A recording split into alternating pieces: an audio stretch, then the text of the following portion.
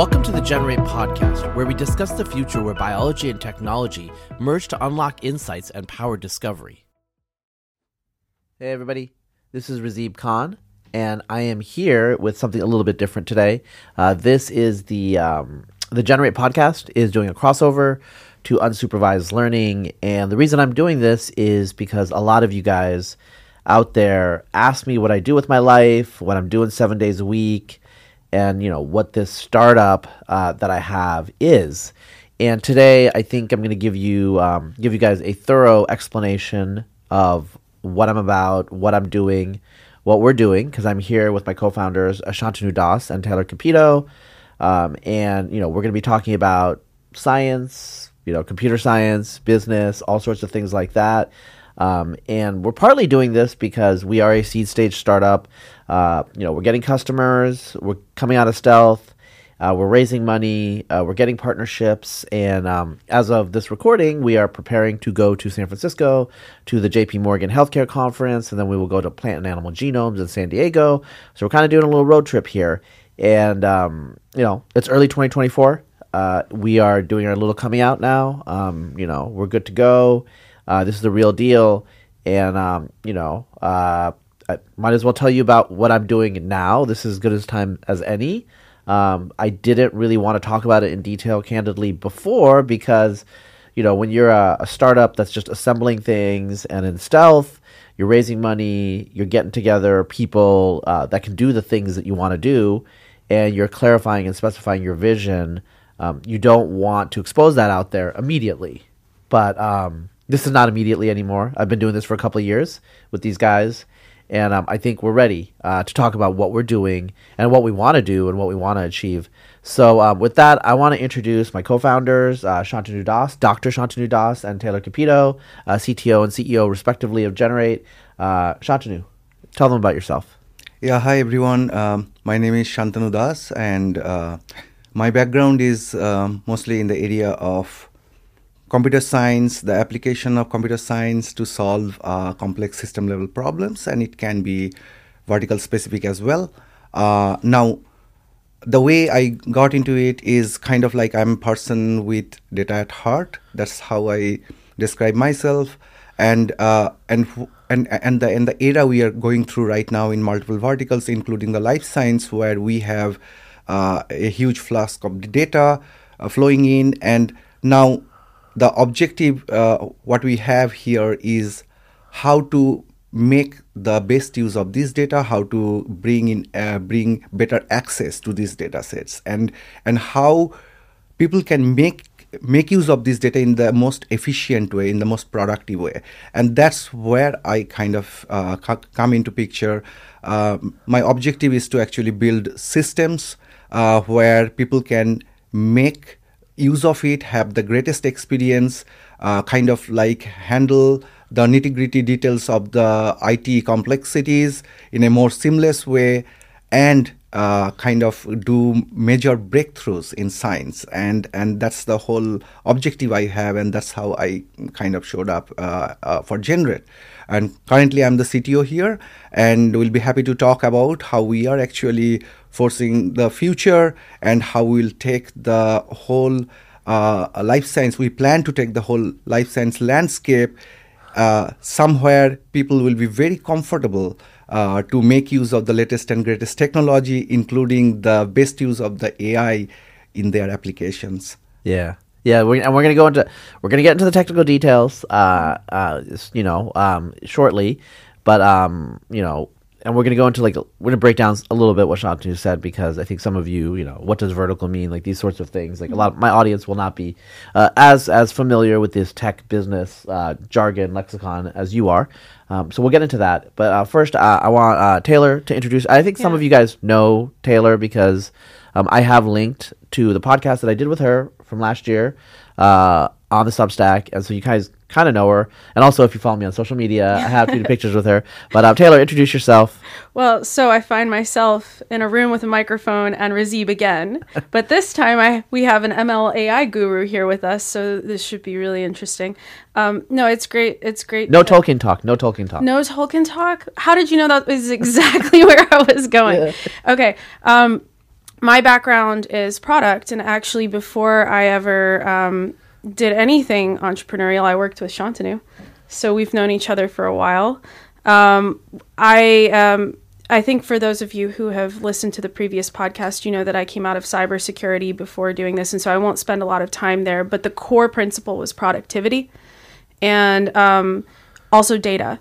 And so the two within the biospace, particularly within life sciences, the life sciences are now becoming interchangeable. You can completely change how you do an experiment, how we research, and the trajectory of science by doing a data-driven approach. And that's something that we here at GenRAIT, I'm really excited to do more of a technical podcast on what we're doing, because that's something that we here at GenRAIT take really as a core principle in how we've built the company. Yeah. And so without further ado, Razib, I'll let you kick off this discussion, and we can dive into the technical weeds, and then I think we'll close out with some of because business is important. You got to pay the bills. Yeah. Well, we could. Yeah, I think you mentioned that you had plans. We'll close out with a little bit more information about what we're doing at GenRAIT and our longer term goals. We'll give people a roadmap. Just look, I know some of you are like, oh, this is like a weird podcast for Razib to do. I don't usually talk about this sort of stuff, but like I'm not gonna lie. I get asked all the time, and I'm really kind of like, I'm not going to say I'm sick of it. Like, I do like talking about what I'm doing, but I do repeat the same things over and over again. So, this podcast does have a functional utilitarian role in my life in terms of I'm just going to send people the link when they email me. I was thinking of something even funnier. Like, you're just walking around with your phone, somebody asks you, hey, what are you doing? And you just click play.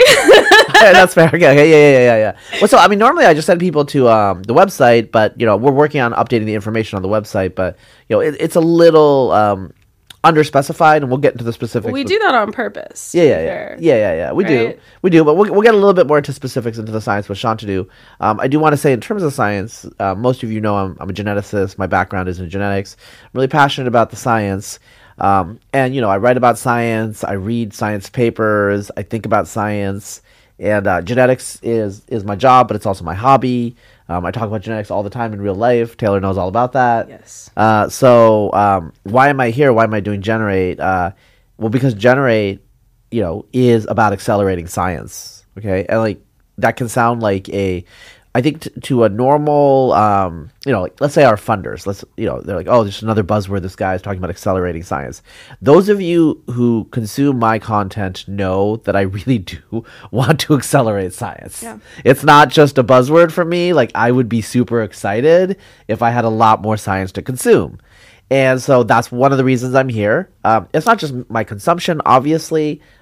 Those of you out there know that, aside from using genetics to figure out about our past, we can also use genetics to predict disease. Well, that's why I got in. That's why Taylor got it. Yeah. My autoimmune and other issues that I was having, and just being frustrated that why we have data now, why are we not having cures produced faster, science produced faster, and how could I help? How could we help? Yeah. To get it there. To make a better world. That's cliche. People say, like, make a better world, this whole Silicon Valley tech thing. But,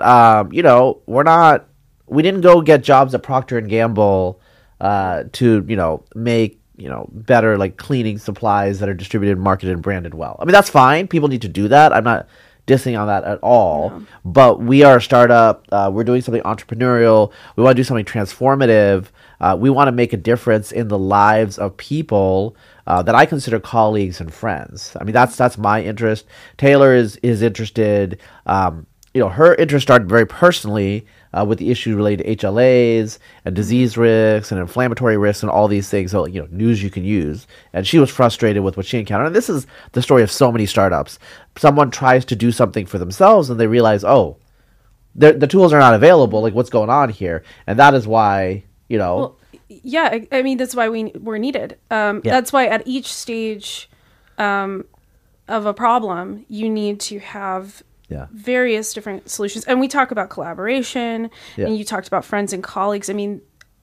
The labs that are researching these cures, that are making headwinds into these discoveries, nothing would happen without them, but we want to kickstart them Yeah. in their journey. We want to jumpstart them. That's where the productivity comes in. And I think this is like a great segue into the reason, Shantanu, that you and I first started talking, because you have in a different industry during your time at NASA, you have real world experience working with these types of unstructured data sets, working with things that have a real world impact and making them, making them more intelligent. Right, really. right. Yeah. So I think before we even jump into the data structure, Yeah. so something we talked about, right? Basically, the real world problems are very multidisciplinary in nature, and that's the beauty of it, right? So earlier I used the word verticals. Verticals are typically major areas like life science could be termed as a vertical where we are focusing right now. Yeah. And it could be fintech, or it could be, legal tech or anything, right? Something similar. So I have worked on e-commerce side. I have worked on bit on fintech side, security side, and so forth, right? But life science, where we really have a huge demand in terms of like how we can make breakthroughs. And I think we went through the pandemic period. Yeah. I think we really know what we should be ready for. Yeah. And it's not one man's problem, one individual's problem. It's actually an effort that the industry should give in a more collaborative way, where domain experts kick in, like Rajiv, like you have deep knowledge about like the subject, right? Basically, you are the subject matter expert, and kind of like how do we productize things so that people can make the best use of it, and that's why we kick in, right? Basically, and Taylor just made a very interesting point, right? Basically, I think like 2.5 years back, we started talking about the advancement we have seen in other areas like e-commerce or fintech, right? Basically, people have been using machine learning, AI, trying to get the, the power of the data, right? Yeah, and you had told me this story about some of the problems that existed even in flight aviation safety. Yes. During your time at NASA, and so like when this problem needed to be solved, it was too relevant. I just remember the lunch that we had. It was too relevant not to, because it's sequence data, right? And I don't know if like even more relevant. There's challenges with scaling. There's challenges with productivity in every industry. Yeah, e-commerce is a great vertical comparison because they things just happen and unfolded so rapidly. Right. But I was more making the segue into your actual personal experience. Yes. Yeah. I think what we have seen is like in my earlier experience, it's not only the typically sequence data you see in genetics. It's more like the sequence of actions people take, the way they would like to accomplish a goal. Yeah. Let's think about it in a more generic framework. Now, in addition to that, the complexity of the system is huge because it's like several environmental things or individual human, multiple human concept, right? It's kind of like a very complex system we have been handling. So the whole idea of like how do we solve or transform another vertical is something where Taylor and me, we started long back. And then we kind of realized that there is a need that we actually democratize people's access, scientists' access to data, make it simple. Sure. Experience should be simple, and people should make use of the power of the data. Yeah. I mean, when you talk about biodata as a system, and you're thinking multi-omics, right? You're not thinking just genomes, not just genetic information. You want to think about, expression, RNA, protein, metabolites, patient records, right? All of these things in a system together. If you don't solve the problem of making the data accessible, if you don't solve the problem of integration and like pulling this data together and making this experience, then it doesn't have the same impact. You can't have the same output, right? And so I definitely think that we knew that to answer the questions that we wanted to answer, to accelerate the experimental journey for scientists the way that we wanted to and help them be more productive, we couldn't just be a closed box. Right. Right. So you actually brought up a very interesting point about the complexities, right? Yeah. Basically where you are bringing in multifaceted data sets which supports, and we really need to create a context to solve the problem. Yes. Yeah. Now, I really feel blessed that our academic partners, and also some of them whom I don't know, or maybe they are making tremendous progress. Yeah. Because we have to acknowledge the thrust we get from the academic side, the innovations we get from the academic side. So tremendous. Now, what we are trying to do here is definitely learn from it, learn about the problem, and I used a term called productize it, right? So it requires the experience for people to scale things so that a wider audience can make the best use of it. Yeah. Well, I mean, Razib, I don't know if you want to touch on some of the really incredible things that our customers are doing, but academic partners, industry, right? I mean, we're talking about use cases like longevity. Yeah. Cancer. Yeah. I mean, very diverse use cases. I mean, data is an abstraction. It's an abstract term, but concretely, it's just like all over. It's like radiates outward into so many domains, right? And these things are all related to each other too, but they can't be solved with one solution. So you need to have research being done pretty regularly, and the problem that we saw that you talked about with access. I mean, it's a threefold problem. People are really excited about ML and AI right now, especially AI, right? But ML and AI. Yeah. But if you can't access the data and the data isn't usable or contextualized, the output of what you would get from a model is not going to be rich. Yeah. And then who suffers? The researchers. And in science, what the biggest difference that you see versus other industries, because you were talking about vertical comparisons and you brought up e-commerce, and within the life sciences, one huge foundational difference that we noticed that made it very important to have flexibility and give scientists autonomy was that the need for reproducibility, the need to know your methods. You cannot publish, you cannot go through trial without the scientist knowing exactly what was done to the data. Yeah. It's a really important part of the scientific experimental process. Obviously. And so that changed really how we had to handle that. I mean, it made a lot of the features that we focused on in the platform, a lot of the problems and challenges that we needed to solve were focused around keeping the scientists in control of that data and maintaining reproducibility. Yeah. And so, I wanted to circle back to that. I know I went into our customers, but I went into longevity, therapeutics, cancer, academic research, all of these things. These are scientists solving problems. They need to publish papers. They need to do trials. And what does that mean? It means that they need granular control over their data, which means that removing that and having a dependency on external, third parties to maintain and manage the data without that connection point, can slow that process tremendously. Yeah, let me so I'm gonna segue a little bit. Just you mentioned productization, user experience is a big thing that we talk about, and we'll get into ML and AI, like the nitty gritty, the technical details. I want Shantanu, I want Dr. Das to teach us a little bit about that in the technical sense, but productization. So this is an example that I use. I was talking to these guys about this yesterday, actually. I think ChatGPT is an example of user experience and productization transforming technology, its impact, its scale, its penetration into society. Because the API for GPT existed for years. It was there. So people could have done something with it, but they didn't. Because, it's an API, application programming interface. It's for engineers, it's for a very small set of the population.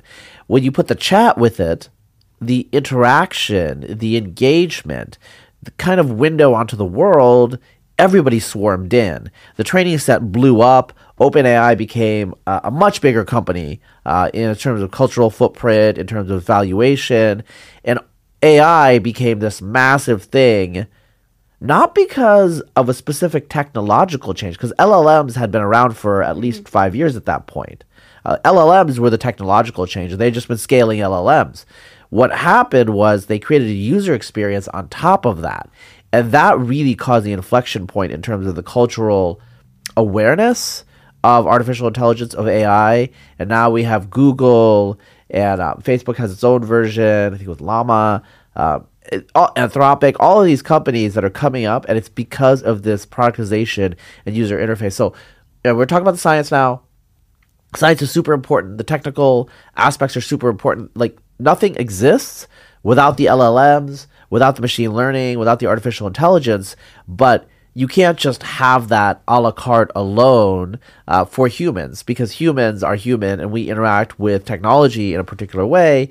And, that's one of the things that we're doing here. Obviously, underlying it is real science, is real engineering, but, we're productizing it. We're making it accessible to scientists. Like, that's what we really want to use our product at GenRAIT. So scientists, science, we've been talking about a lot of business stuff. I want to move into science. And so, Shantanu, Dr. Das, you have been in this field for a while of machine learning, artificial intelligence. Most of you probably know, but maybe if you don't, you came out of astronomy. A lot of astronomy has been dealing with big data for way longer than biology. So they're, a decade or two ahead of us. And so they had to pioneer a lot of the things that biology is now having to confront. So it makes sense that Shantanu would come from that background and see an opportunity in this context. But before we get into, more of the product and our roadmap and where we're going and what we want to do, machine learning. What is machine learning? So the simple way to look into it, and the way I look into it, is it's same as what exactly we do while we raise a kid. That's it. Okay, you got to unpack that for us. I have to unpack that, yeah. So there are certain patterns we introduce, and we help them learn on those patterns each and every day. So what it means is, the more patterns we have, more examples of those patterns we have, they learn faster. They understand that what exactly needs to be done under certain situations, certain context, right? So this is the foundation of the learning, right? When we are talking about data is kind of, if you think about it, we cannot think data in silos, right? In silo in the sense standalone, right? We'll have to bring in the correct context in which the data has been generated, right? Now, what we do in machine learning is kind of building an agent, in this case, who learns on this data set based on how we instruct. I would like to point out here something important. A lot of times we have misconceptions that machine learning, AI are here to replace human scientists or whatever. That's not true, because we build them, right? And these are agents meant to help us get better on our day-to-day activities. That's the objective. Like we've created extensions of ourselves exactly. to further the tool amount of impact that we yes. have. Yeah, exactly. Yes, think about it another way. It gives us opportunities to be more creative, more disruptive in life. Yeah. Right? Think about it, right? Because what essentially we would like to do, we'd like to actually handle a lot of things. Unfortunately, it's 24 hours a day, but that's why machine learning can help us, give us back a portion of the day, saying where we have the opportunity to discover things, kind of bring our intellectual element in. Yeah. That's what it does. And that's how we built AI. Think about it. Yeah. Okay, I want to get more into machine learning, but I will say, in terms of this idea that it's a tool, it's a kind of a lever that we use to, make human productivity greater.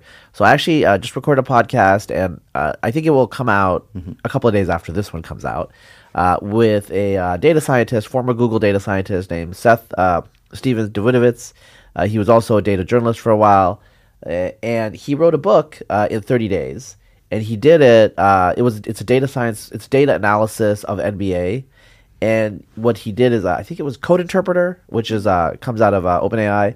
He used Code Interpreter to generate the queries, and he used DALL-E to do all the illustrations. And he's gonna do more of this over the next, the next 6 months. He plans to write 2 more books. And so obviously this is an increase in productivity. A book that probably would have taken 6 months to a year. Mostly the book was written by him. It was not written by ChatGPT. It was not written by generative AI.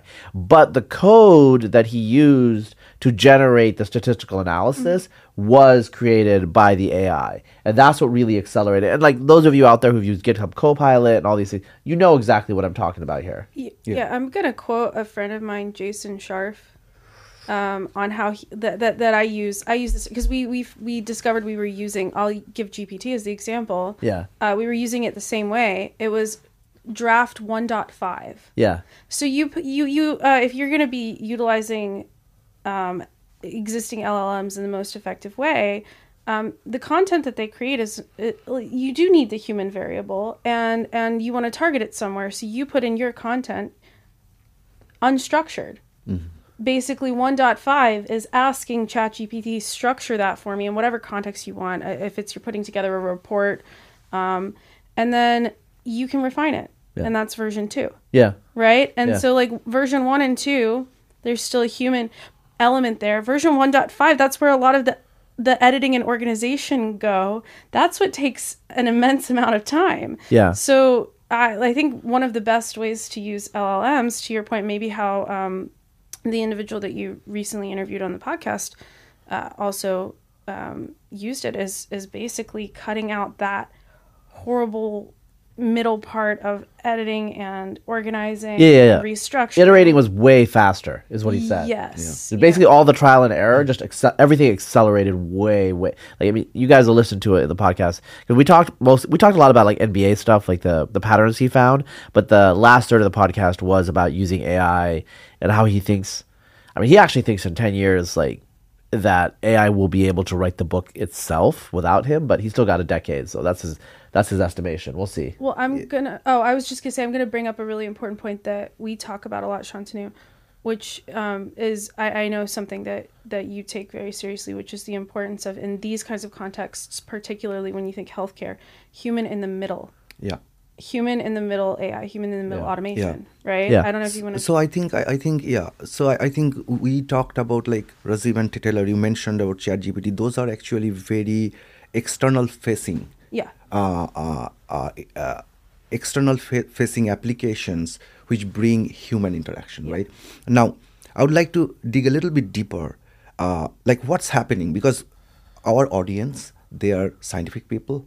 They're very knowledgeable people. They understand science way better than this. So think about it this way. So my audience too. Yeah. So what essentially is happening here is there is a core scientific logic, right? And eventually, once you dissect the steps, you will see eventually what it is doing is it is getting into the fundamental building blocks of computer science. Yeah. What does that mean? Basically, even if you look into the alignment algorithm, right? Yeah. Those are very reliable, well-written code, right? Now, if you kind of break it down from the science point of view. Wait, what's that? Really quickly. I got to interrupt. Alignment, you're talking about sequence alignment. Sequence alignment. So we get raw reads, 300 base pairs, and something like BWA, Burroughs-Wheeler algorithm. It's the implementation of it. It takes it and aligns it against the reference genome. It's a compute intense. It's basically a computer science problem. Just to, you need the genome to be sequenced in the correct order. Yeah. Exactly. So this is a biological problem. Yeah. This is a biological question that's solved through computer science. That is correct. So if you think about every scientific system, it can be actually broken down into foundational problems. Yeah. Right? For example, I gave the example of alignment because it's simpler to visualize, but it is an essential step, even if we have to get into a level where you can make use of the data. Well, you're talking about making the data usable. This is one of we have making the usable, the data accessible, usable, then mining it for insights. Yes, Right? right. And so you're talking about the stage of processing it to make it usable. That is correct. Yeah. That is correct. And I would like to take a small problem and we can immediately figure out how we can create an impact if we bring in machine learning AI as part of the process, right? Thinking about a foundational small step alignment, sequence alignment step, it can be broken down into how the reads are being generated, being compared, because we have a reference, right? And then being linked together, which is chaining step, right? Eventually, right? So now if you think each of those steps, they can be computationally expensive. Now how we do it is exactly where we can bring in these latest and greatest technologies of AI and machine learning, right? Basically how to do that. Okay. I got a question here. Sure. I'm going to interject because I'm going to go into like a little bit of detail because I always forget this. Okay. I don't know if something happens with your brain as you get older. Sometimes I get interested in computer science things and I try to like dig deep into things and then I understand and then I forget about it. Okay. So machine learning, you talked in the abstract sense of what machine learning is. Obviously it learns off training sets. What's the difference between something like an SVM or random forest? Like if these are machine learning like frameworks that I've used, but I honestly I'm not gonna lie, I don't know how they work. So again, machine learning, you can think of it as a tool, you can think of it as a process, but at the end of the day, you want to achieve something. Right? And you can think about your target to be, you want to, separate apples from oranges. That's one type of problem. Okay. Or you can say, I have given a bunch of apples and I will try to figure out the other fruits which looks very close to apples. So this is another kind of problem. Okay. Right? And all these are what essentially machine learning would solve. Right? To be more technical, the first problem about separating apples and oranges, which is not that trivial in real life, is classification problem. Right? And in some other cases, it could be saying, hey, I would like to do a regress over it and try to find out, do some regression and all this stuff. So these are the main classifications, right? Now, that's from the utility point of view. Correct? Now, within classification, you can have various representations of the data. For example, someone says that, hey, I would like to actually try to find out if this is an orange or if this is an apple and I would be happy, right? Now, interestingly, someone might ask this question saying, I would like to build a tree structure where I would classify these fruits based on certain patterns, certain attributes, right? And that is exactly where you use the different versions of the algorithm. For example, random forest. It gives you intuitive. When I say intuitive, that's how humans think, right? Basically in a structure, right, which is a tree structure. Right? That's how it is being used. Now, SVM, which is support vector machines, is a more complicated. It does the same thing, classification, but it's more complicated from the math point of view, but it's capable of solving complex problems. And here is an example. What if there are multiple fruits which is in between apples and oranges? That's not going to be trivial. Different types of oranges, mandarin, exactly, lovers, whatever. And that's the more. Someone throws a kumquat in there. Yes, as the complexity of the problem goes higher, it demands you either one or both. Bring more data, more patterns, or bring complex algorithms, which comes with a cost. And in like at GenRAIT, what we are trying to do is while you make use of this complex algorithm, first of all, you should have access to all the data sets. You should make use of it seamlessly. Third, as I mentioned, it comes with a cost. There will be computational cost and all this stuff. And we are actually optimizing it at each step so that you achieve your goal with a great experience at the same time your cost to achieve. I always think about ROI. What's my ROI? Return on investment. I can maximize your ROI while you are doing these experiments. Well, we set up our model so that we win as the scientists win. Yes. That's exactly like what as research Yeah. grows, we want the data to grow. Yeah. We want the research to grow. Yeah. So we want to bring costs down. We want to bring barrier to entry down. Yeah. We want to make things available. This is all productivity and access challenges. Exactly. Right? Right. And streamlining the process. And so what you're talking about with return on investment for the scientist, right? Essentially, you get more out of less data. More answers, more cures, more discovery. Yeah. You can do more research on less. Yeah. With less effort, whether it's less time, less money. That in a nutshell is what we're trying to do. So yeah. Exactly.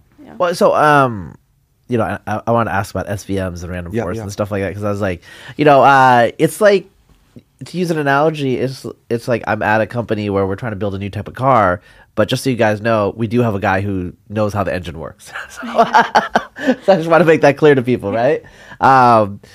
You know, and it's like we can figure out the engine, but I'm just saying that's not our core competency. You know, it's like I just want to make sure that the engine works, and like, you know, Shantanu just gets under there, and, you know, he figures it out. So That is always something we've said about our team that we love, is the complementary skill sets that we have. And this extends beyond just the three of us. This extends to our greater team. I mean, we're having an on-site this week. Yeah. We've got team members here. It's pretty exciting to know that we have that, because really, I mean, that's, you talk about... We're assembling a team. Well, no, you were We're drawing up a list. You were saying like our competency isn't knowing how the engine is built. Yeah. Right. Yeah. And it's like, that was a great analogy. When you're thinking about building a car, well, you need somebody to say like, what is considered luxury? How am I going to talk to the like customers of, exactly, you know, and know what is considered luxury? How do you get the air conditioning to run? So like, even within, I mean, I'm gonna break this down, like within technology, there are different competencies, right? And so one of the things I love about our team, like our whole team, is how complementary we are to one another, just to get things rolling. Yeah, and you need different people to do different things. And specialization, people have read their Adam Smith, they know that. Going back to the technology as we wind down, before we pivot to our roadmap, you know, give you guys a little bit more red meat about the business. But artificial intelligence, AI, the company's called GenRAIT. You know, just so you guys know. I mean, we were AI before it was cool. Yeah, so artificial intelligence is a general catch-all category. I think a lot of people, when they think of AI, they think of 2001 and HAL and, you know, whatever. Okay, that's in the movies. Okay, Dr. Das, like, what is artificial intelligence? How do you distinguish it from machine learning? So it has been there. It has been there before machine learning got popular. That is the truth. So it has been there. I think there were relevant research that has been done in the time frame of 1970s on artificial intelligence. Yeah. Right. So the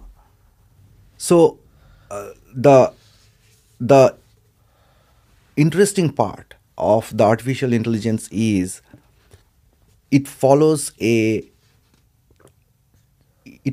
some architecture behind it, okay, and we know where it is coming from, right? Yeah. Basically, it's more like we always want to build some agents which can demonstrate similar intelligence as human. So think about it, right? We are trying Pass the Turing test. Yes, and kind of like we are trying to mimic that as part of the architecture. Yeah. And it's not going to be simple because there are like billions of neurons Yeah. and there are mechanisms to fire them. And exactly, if you think about it, exactly that's how it works, right? It is modeled with nodes, which are kind of like the neurons, right? And then it has different firing mechanism, which one should respond at the cost of what, and it creates the correct context. Yes. Right? Yes. So think about it, a mathematical representation of how an intelligent agent like a human will tend to think. Yeah. I still use the word tend because they are not as intelligent as human. Not yet. Honestly. Not yet. Yes. Right? However, they are pretty good in terms of identifying repetitive jobs, identifying what are the potential solutions, and eventually where we are leading, actually the whole world is leading towards, is it can evolve over time. Yeah. Right? Yeah. Now, the part we should remember is creativity is still on us.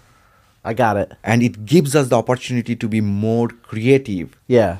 at the cost of we use artificial Yeah, intelligence in our favor. That is very important. Yeah. Well, okay. We're emphasizing like how AI, can help us. And I think, I've had several computer scientists on this podcast. And I think this is just a common view. You're a computer scientist too. So obviously that's what we believe. I mean, I do agree with you. Okay. But maybe I need to have someone who's more scared of artificial intelligence on some point, because I think we're presenting a very optimistic scenario, and I think in the short term it's definitely optimistic. I can't see any downside. I mean, I'm sure you guys have gotten notifications of fraud alerts. That's artificial intelligence. Like something happened. Well, the output is only as good as the input. Yeah. The downside is happens when there is no governance on what goes into the model. Yeah. And people utilize something. I mean, the well-known example is hallucinations, but like there's also utilizing something inaccurate. Yeah. Right, and the impacts of that in various industries that could be more impactful. Well, I mean, like we're talking about like genetics, genomics. Like you don't want hallucinations on like. Well, more than that though, there's a privacy element. Yeah. You need to govern how the model is set up and how the information that goes into the model is anonymized, de-identified in our context, right? Yeah. But this is across context, even in some of the consumer models. Like, how do you protect information? You asked about what's a downside. That's where I see the downside, failing to govern before the data goes into the model. Okay. So we're looping back to kind of the bigger scaffold of the company and what we're doing. Yeah. So I want to like wind this down that way. So people sometimes ask me like, okay, what does GenRAIT do? Simple. I mean, there's a variety of answers you can give of various lengths. Like, one thing I say is, 80% of the time of a lot of people in my field in bioinformatics, genomics, is doing information technology stuff, and I want to reduce that as much as possible so they can do more science. Okay, so that's an outcomes-based, it's a results-based explanation. We have a platform, we have all these things going on. What do you say, Taylor? Taylor, I mean, obviously you're the one who talks most to like investors, and you're on most of the customer calls, potential customer calls and partnerships. What do you tell people? So if I'm going along the vein of what we've been talking about to the audience that we're talking about, I think there's a core concept of making the data accessible, usable, and mineable. But when I'm talking to people outside of an audience like that, I'm thinking more of like, what are the impacts of that and who are we helping? You talked about our customers. Yeah. When I'm on a call with our customers, I'm trying to understand where they're struggling, where there's a pain, what their goals are, right? And so really what we do is we are trying to fast track their ability to do their job. Yeah. The scientists. Yeah. Like when you're thinking of our customer as an entity, you're thinking about businesses. Yes. B2B. Therapeutics, B2B to pharma. B2C, something like that. Yeah. But within that business, who are we helping? Well, we're helping their scientists, the ones dealing with data, the ones in the dry lab, the ones who have to handle all these challenges. And I ultimately want them to have more output. Yeah. Right? Yeah. So this goes back to, when I was talking about the guy who wrote the book, Seth, he wrote a book in a month that might have taken 6 months. Yeah. I mean, look, there's too many publications that are kind of filler. What I want is people producing real value-added science 5 times faster. That's the dream. People don't... If you think about why someone goes into scientific research, it's usually creativity and curiosity. Yeah, curiosity. They want to be finding things. They want to be publishing. New results. They don't want to be doing the things that a solution like ours can take care of. And so I just find, like when I'm talking to a customer and I tell them what we do, it's that I want to make their lives easier. Yeah. And remove some of the headache, make it so that they don't have to be an ops person and a researcher. Okay. They can focus on the exciting discoveries, cures, getting more trials out, getting more papers published. When I'm talking to somebody who isn't in the scientific field, I will often talk about the outputs of that.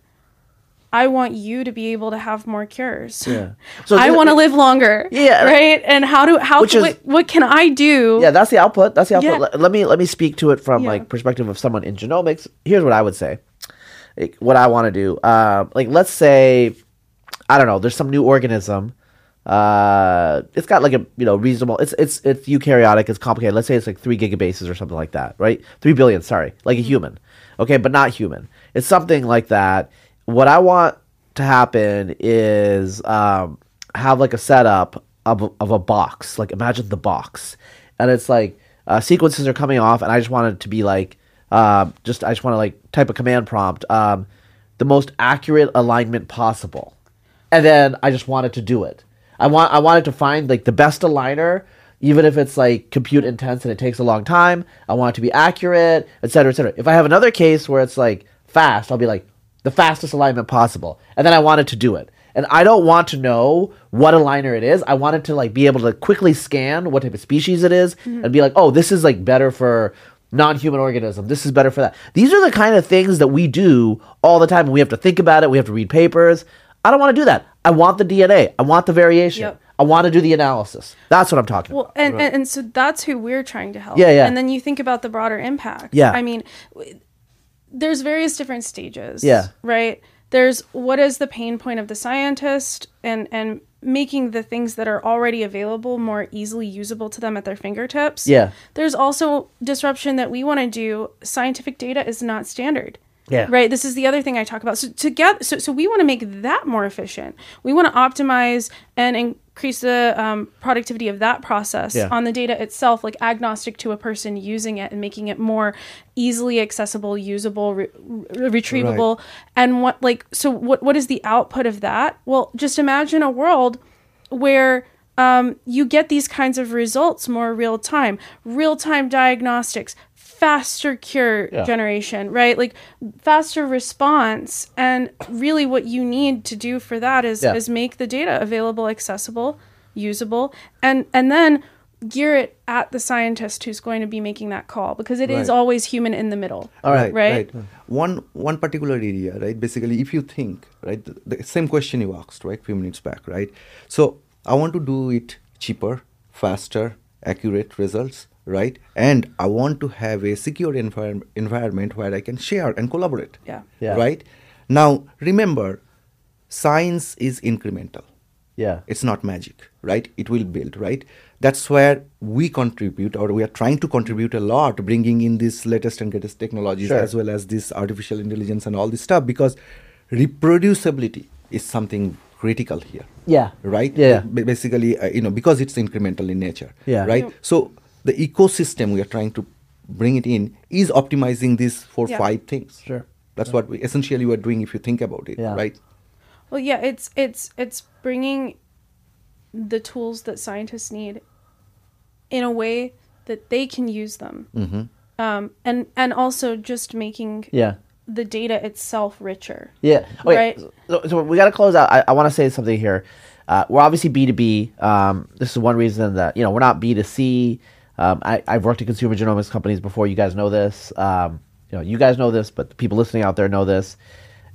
The issue with B2B is like ultimately there is a C, and so the scientists that we are serving, for those of you out there, imagine like much faster diagnostics, much faster direct-to-consumer genomics, much faster scientific publications, all these things that you guys want. You don't care about alignment or BWA. You don't care about all these details. What you care about is that the scientists do science. That's what we're trying to do, okay? That is the output. That is the ultimate. I mean, Shantanu said the science is not magic. Any sufficiently advanced technology is magic, though. That's what Arthur C. Clarke said. I want to make alignment. I want to make a lot of the guts of the earlier part of the workflow of genomics magical. I want the VCF. You guys know what VCF is. Some of you do. I want the variation data to come out magically, so that we don't have to think about it. And the whole world is being transformed by data, by machine learning, by artificial intelligence, and we are focusing on the biological side because that's exploding exponentially. We think the 2020s. I mean, we're in the middle of the 2020s now. This is the decade where the read revolution of genomics is happening. We also, and like this is like into the future. We don't, not the purview of this podcast. We do believe that genetic engineering and other things will open up many avenues. There's a lot more we could say. We're out of time right now, but we can close out and just say we want to advance science. Yeah. We want to, and going back to the stories of why all of us are here, and the different areas that we care about for that. I mean, you're right. The output is we get real cures in people's hands faster by existing. Yeah. Right. But the researchers are the ones that have to do that. Yeah. And we want to make them able to do that faster. Yeah. And more easily. And if you guys want more information, you can find us on social media or LinkedIn. Also, we will be in SF at various JPM events. And we're going to be at Plant and Animal Genomes, like swing by their booth. And, where you can find me online, and, the GenRAIT website will be linked. I hope you guys found this interesting. I know you guys are curious. Well, I hope I sated some of your curiosity and, introduced you to Shantanu and Taylor. It's the business. I hope you guys are interested in what we're doing, but also what I am doing here is hopefully also is going to result in more interestingness for you outside of this business itself, right? And I think that's what we're all, okay, knowing that you have a disease is not interesting, but it's actionable, okay? So interestingness and actionableness, that's what I'm going to say. Knowing that you have the disease. Yeah. Then preventing you from having the disease and then curing the disease. Yes. So that's super interesting. Yeah. Yeah. And so, anyway, with that, I'll close it out. Thank you for listening for this somewhat different podcast, but, back to our regular programming soon enough. Actually, a couple of days after you listen to this, if you've gotten this far, tune in because Seth's podcast will drop, and it's kind of going to be in the similar vein, actually, about machine learning and artificial intelligence and how that's transforming the productivity. Like what he did for writing a sciencey kind of data sciencey book, we want to do for biological science. That's what I'm going to say. Okay, so with that, thank you for listening. Thank you. Thank you. Yeah. If you enjoyed this podcast, please make sure to sign up for our mailing list on the GenRAIT website, GenRAIT.com, and join our journey into the intersections of biology and technology.